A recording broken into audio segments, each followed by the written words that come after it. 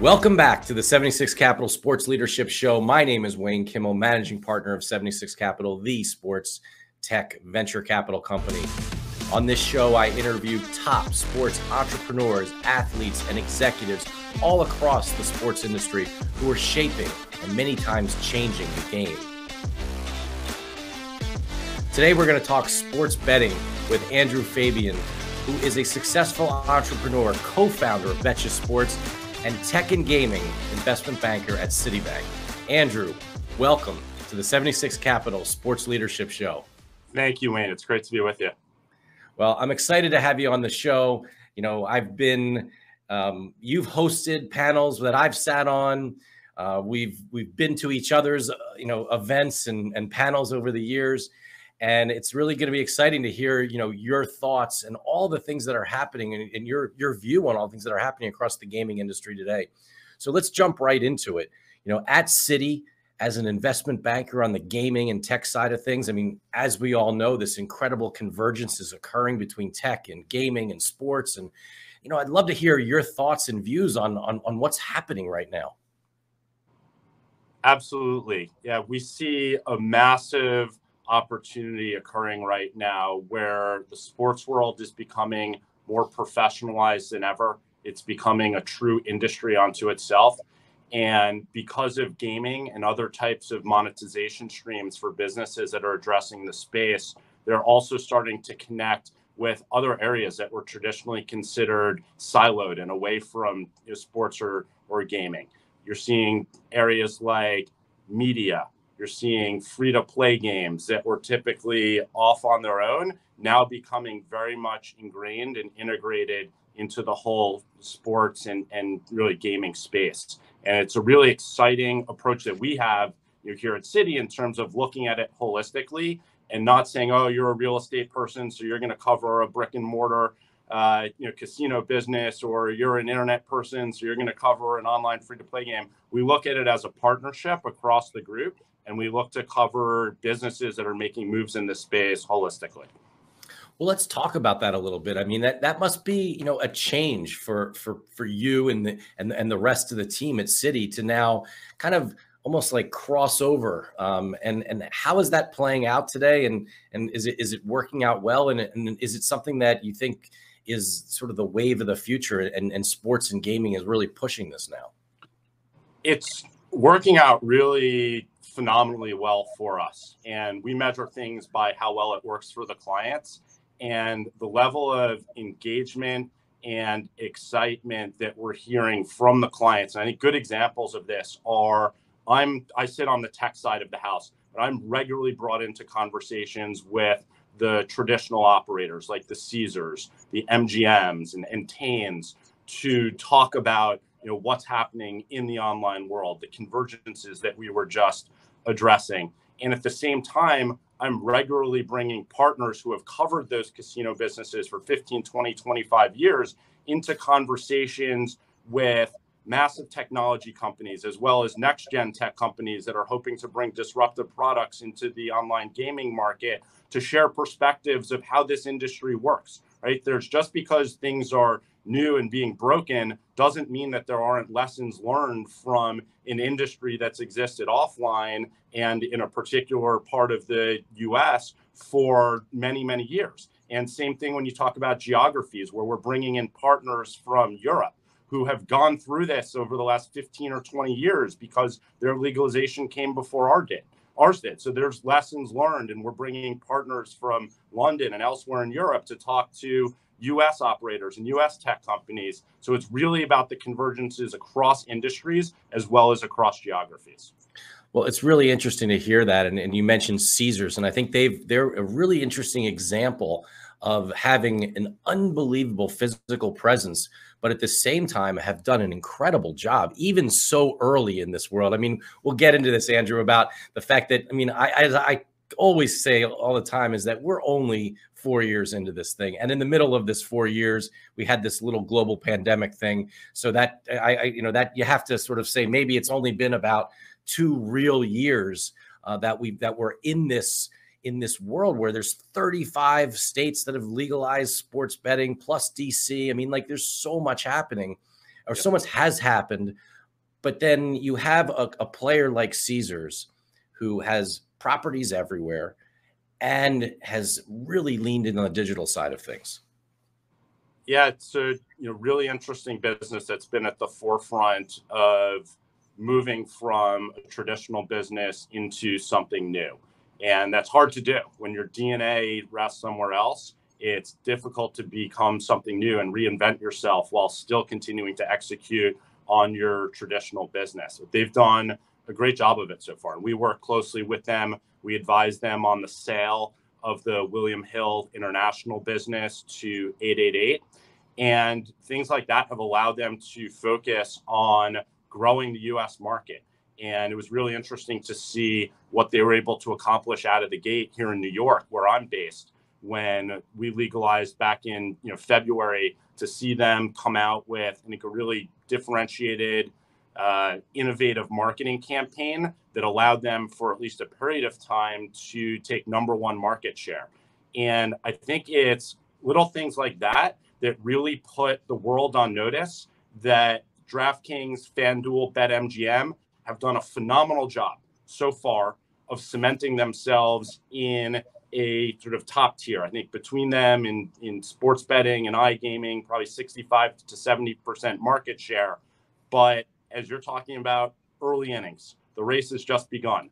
Whatever metaphor you want to use, there is still ample opportunity, whether it's folks like Caesars, who are incredibly well capitalized, know the space very well, or next gen names that people perhaps haven't even heard of yet, who, as we start looking at this, 2-3 years from now, could very well be sitting in or at the top of that top tier. So it's an exciting time, still a ton of miles in front of us. And whether it's the existing top tier, the kind of bubbling up second tier, or the folks who are just starting to bring things towards market, they're all sort of angling for a different way to try and grab what's going to be a really big pie. Well, I'd love your thoughts on what you just brought up. I mean, you're not only a successful investment banker, but at the same time, you're an entrepreneur, you're a visionary, you see kind of what's coming down the pike. And when you look at the gaming industry today, you mentioned there's maybe some players that haven't even reared their heads yet. We don't even know. We may know some that are potentially going to be there, but maybe others that we haven't even really thought about yet. So where do you see that all happening, and kind of these emerging names that are going to be coming into the industry? Definitely. What you're alluding to there is what I think of as a second wave. And I think there's multiple fronts to that second wave. I think that there's, on one part, going to be some really large, well-capitalized businesses that have been successful in other areas touching sports that are going to come into the space in a big way. Fanatics, who we work very closely with, is a great example. The made moves like bringing Matt King in, who's a best-in-class executive, to run their gaming business, have also brought in some other great kind of working level guys and women. And you've seen them taking kind of a differentiated approach. Their business started in merchandise, have moved into collectibles. They win with rights, they win with a database, and they win with their brand. And those are all things that are highly extensible into the gaming space, right? They've got a database of 81 million people. That's incredibly powerful, and frankly, a lot larger than the DFS database that existed for DraftKings or FanDuel, which they've been great at converting onto the sports books. But still, from a pure quantum perspective, that's a really massive database of sports fans. Now, some of them might be moms of kids or different types of people who aren't actually probably most inclined to be the bettors. But the reality is that amongst that 80 million, there's a really large percentage or large number that is going to be inclined to do some sort of real money gaming. Other folks like ESPN is an obvious name, where so far they've taken kind of like an advertising and a content perspective, which is what their bread and butter is. They're a media business, and they've sort of allowed themselves to roll out some content relating to gaming, monetize through partnerships, but they could very well go deeper into the space. Other interesting businesses, and this is kind of from my tech side, what were called the FANGs, although they've all changed their names now, so FANG doesn't really work as an acronym anymore. But look at what Amazon has done in terms of securing for long-term the Thursday night football rights.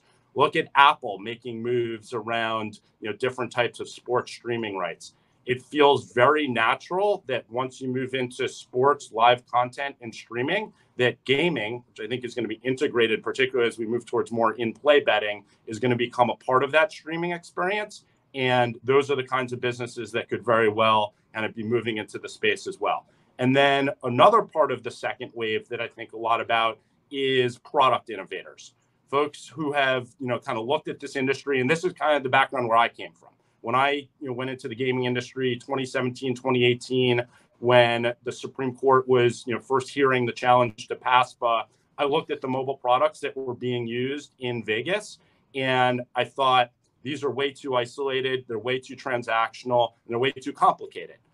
And so I thought about creating a more social, community-driven experience, something gamified, where it could be really a form of entertainment, where the possibility of winning money is just kind of a cherry on top beyond just the fun of participating in something that makes you really a part of the game. And that was what drove us, along with a couple of my co-founders, to start Betcha.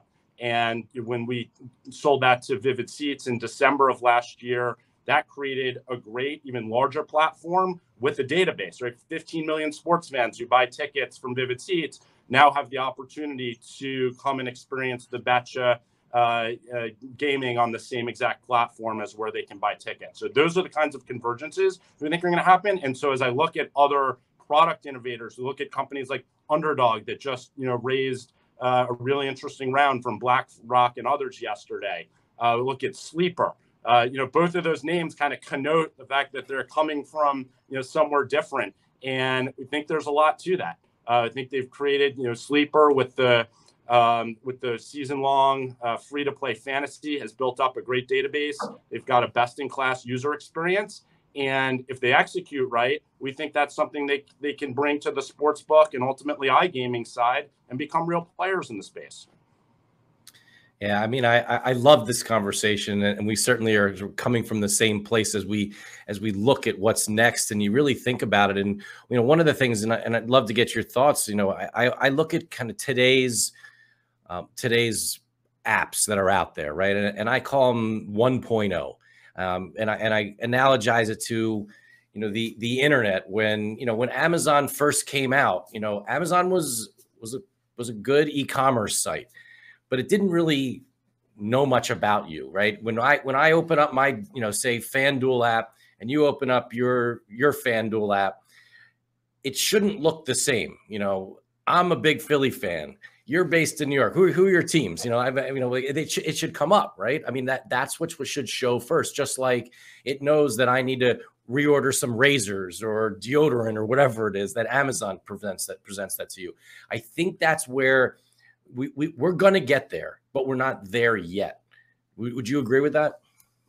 I absolutely agree with that. I think from the product side, we are just scratching the surface of what the user experience is going to be. And I think it's not just important for today's users to have a better experience brought to them by the existing operators or by new ones coming into the market. It's also important, as we think about it from an industry perspective, to grow the pie. Right? Almost 85% of Americans self-identify as sports fans. A relatively minuscule percentage of those are actually betting on sports right now. And part of that is because of the experience. It's not something that's inviting to the mass market fan. So as experiences are brought to bear that are more tailored, more catering to a casual fan, to your prior experience on the app, as you're talking about, right? They know what you like, both from data on the platform as well as to the extent it's allowable and permissible, data that exists about you elsewhere, then they can create a more curated experience. And that flows into the whole convergence that we talked about, right? Because if you're bringing the media and the gaming together, then they know from the media side, what games you like, right? What games you've watched, and can leverage that data, what players you were particularly focused on. When it comes to someone like Fanatics, what jerseys did you buy? And so being able to leverage that data to say, hey, you might really like this prop about, this player who, is LeBron going to score more than 22 and a half tonight because that person just bought a LeBron jersey. That's not creepy advertising. That's creating something that is really a genuinely improved user experience that's going to create a more holistic, fun entertainment experience for the fan and create better sports platforms that can be better businesses with more profits. So with all this being said, how important is technology moving forward to really enable the operators to be able to do all these amazing things that we're talking about here? I think technology is mission critical on a number of fronts. You have some great companies like GeoComply that are sort of on the back end of technology. It's something that the sports gaming user doesn't know that they exist, but they're providing a incredibly important function in terms of making sure that users are in a legal sort of geographic spot at the moment that they're placing each and every bet. And then on the other side, more of the consumer facing side, technology, particularly mobile tech, that takes into account, like you were talking about with Amazon, improving the user experience, making it more seamless, making it more understandable, making it more fun. You have gaming developers, mobile gaming developers, free to play, I'm talking about in terms of gaming, who have been studying user behaviors for the last 15, 20 years, basically since the internet came along, and then when mobile devices came along, figuring out what really clicks with people. And as this industry, the real money gaming industry, has raced to sort of get the tent poles up, there has not yet been that focus on how to create truly best-in-class user experiences, and that is what's coming next. We've talked about some really big, players in the gaming industry that you work with. What does it really mean? You can share with our audience, like, what does it really mean that you work with them? Like, what types of, are you able to share with some of the types of things that you do for companies out there? Absolutely. So the main functions that we provide are advice on things like mergers and acquisitions and raising capital, and then also financing around those different types of transactions. So on the capital raising side, it's everything from private capital raises, and we just brought in a team led by a gentleman named John Colmer, who's best in class in the space and doing private capital raises. He was previously at JP Morgan, who is now spearheading our private capital effort. And in today's market, that's more important than ever. We've gone from an incredibly robust, record-breaking IPO market the last 2 years to an IPO market that is effectively shut right now. So you have companies needing to raise capital in different ways. Then you have public companies, particularly in gaming, who, because we're in the early innings, have not achieved profitability yet. And as a result of that, have negative cash flows. And that's to be expected when you're talking about getting a business and a new industry built up. Markets like California, Texas, Georgia haven't even really come online yet. So they need capital as well. And being able to provide different types of structures, whether it's from our balance sheet, doing direct financings, or bringing in the right capital partners to hopefully add strategic value beyond whatever check they're writing for the businesses that we're working with. So let's talk a little bit about you personally. You mentioned earlier you and your co-founders founded Betcha, but even before that, share with me kind of where you grew up. Were you always into sports? Were you always into gaming? And kind of how did you get to where you are today? I was born and raised here in New York City and grew up loving sports, playing sports, watching sports. I feel incredibly lucky to be going to the Mets-Yankees game tonight. I am a Mets fan, which felt like a good move in the 80s and has felt like a bad move ever since. That was the one way I rebelled against my father, who was a lifelong Yankee fan. But I started my career as a corporate lawyer. I was very lucky early on in my career to become the general counsel of a publicly traded tech company. I moved from New York to San Francisco to become part of that. Was there for a period of hyper growth, a company that grew its market cap from 50 million to 500 million during my 3 years with the business. I became increasingly involved in financing and more general business transactions with that company, decided I wanted to take my career more in a finance and business direction. So ended up going to Wharton in Philadelphia for 2 years for business school, and went into tech investment banking from there. I was with Credit Suisse out in San Francisco, Frank Quattrone's legacy tech group. I caught the entrepreneurial bug while I was out there.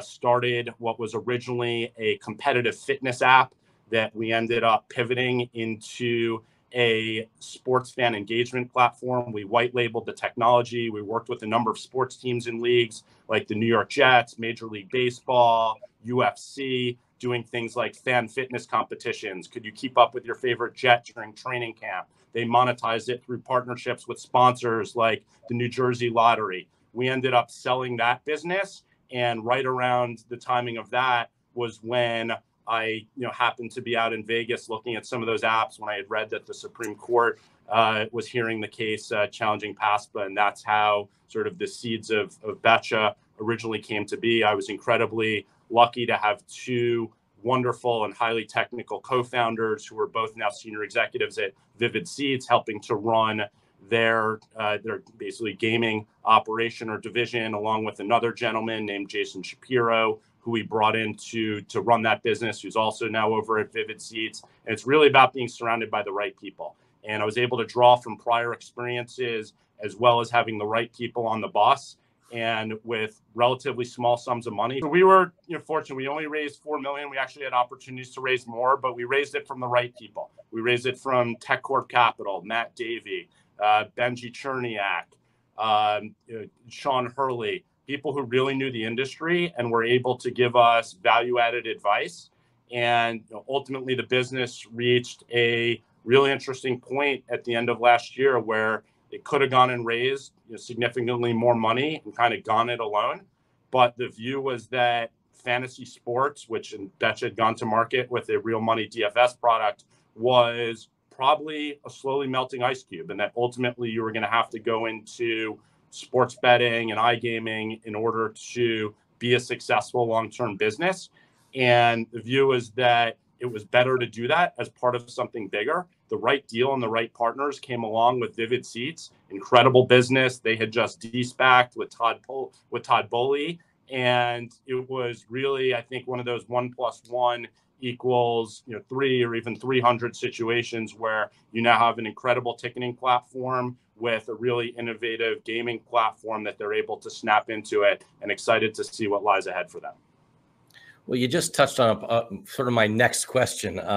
Really, some of the, what has it been like when building businesses, working at Citi?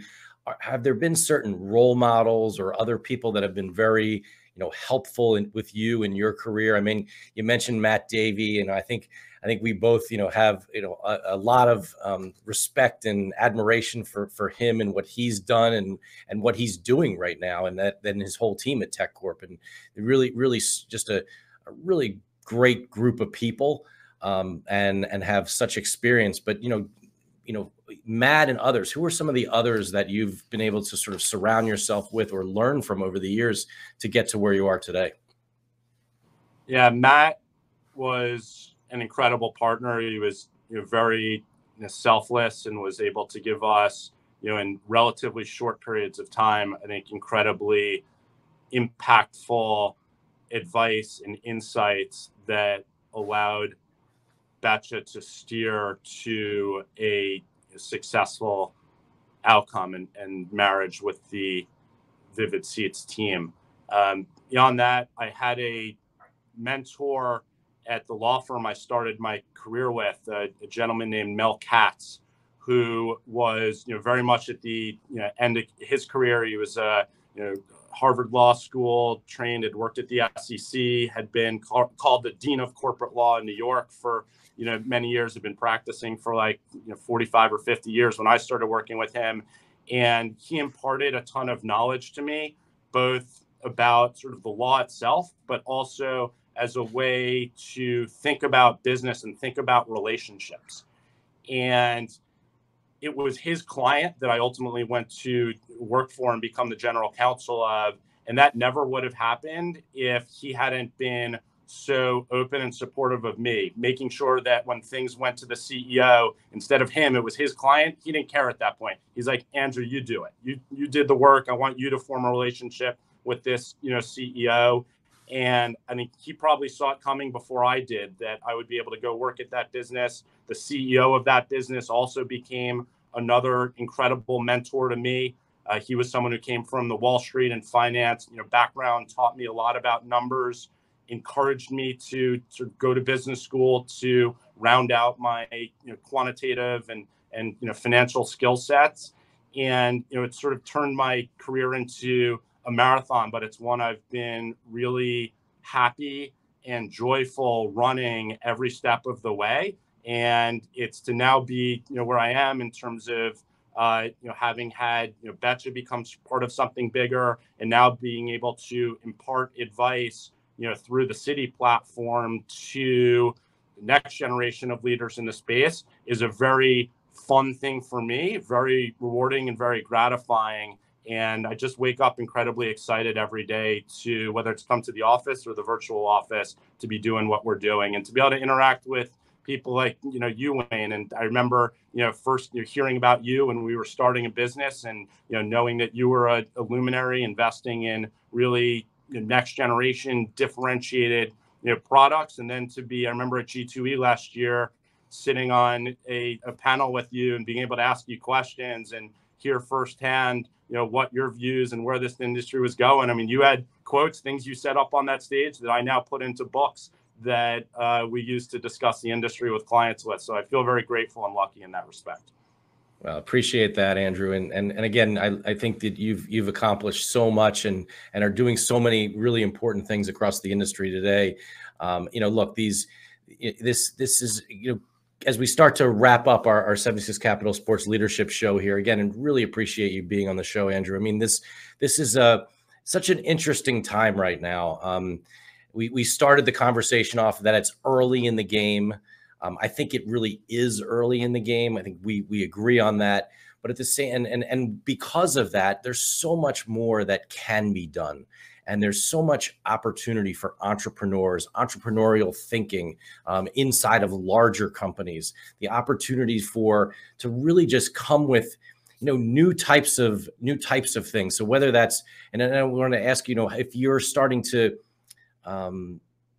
see this, like Web3 come to the world of gaming and augmented reality and other types of new tech. Do you see that happening? Very much so. I think, companies like Sorare, Green Park Sports, that's largely been in stealth mode up until now, have been thinking about and building products for Web3 before anyone in the mainstream was even talking about Web3. And so while a lot of the products that they're going to launch is still very much on the come, and probably a lot of the infrastructure that will enable their products to be successful hasn't fully been built out or been launched yet, there is an entire ecosystem that's bubbling up. And those are just two of probably a much larger group of businesses that are going to be in an incredible position through sports and gaming to be part of this Web3 entertainment ecosystem that's going to be a massive industry. Well, I think we can go on for hours and talk about all the things that are coming down the pike.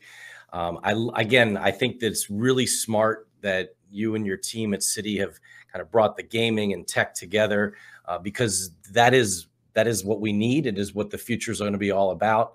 And again, just appreciate you taking your time. We've been really lucky to have Andrew Fabian, a successful entrepreneur and tech and gaming investment banker from Citi, on our 76 Capital Leadership Show. Andrew, thank you again for joining us, and look forward to seeing you hopefully very soon. Thank you very much, Wayne. See you around soon. Absolutely. And everyone, go out there, and you know what you got to do. You got to just go out there and go make it happen. That's what it's all about. You heard that from Andrew. He's done that in his career. That's what entrepreneurs are going to be able to do today across the whole sports and gaming industry. And we at 76 Capital want to be there to support and help and make this industry something really incredibly special. So thanks everyone for joining our 76 Capital Sports Leadership Show today.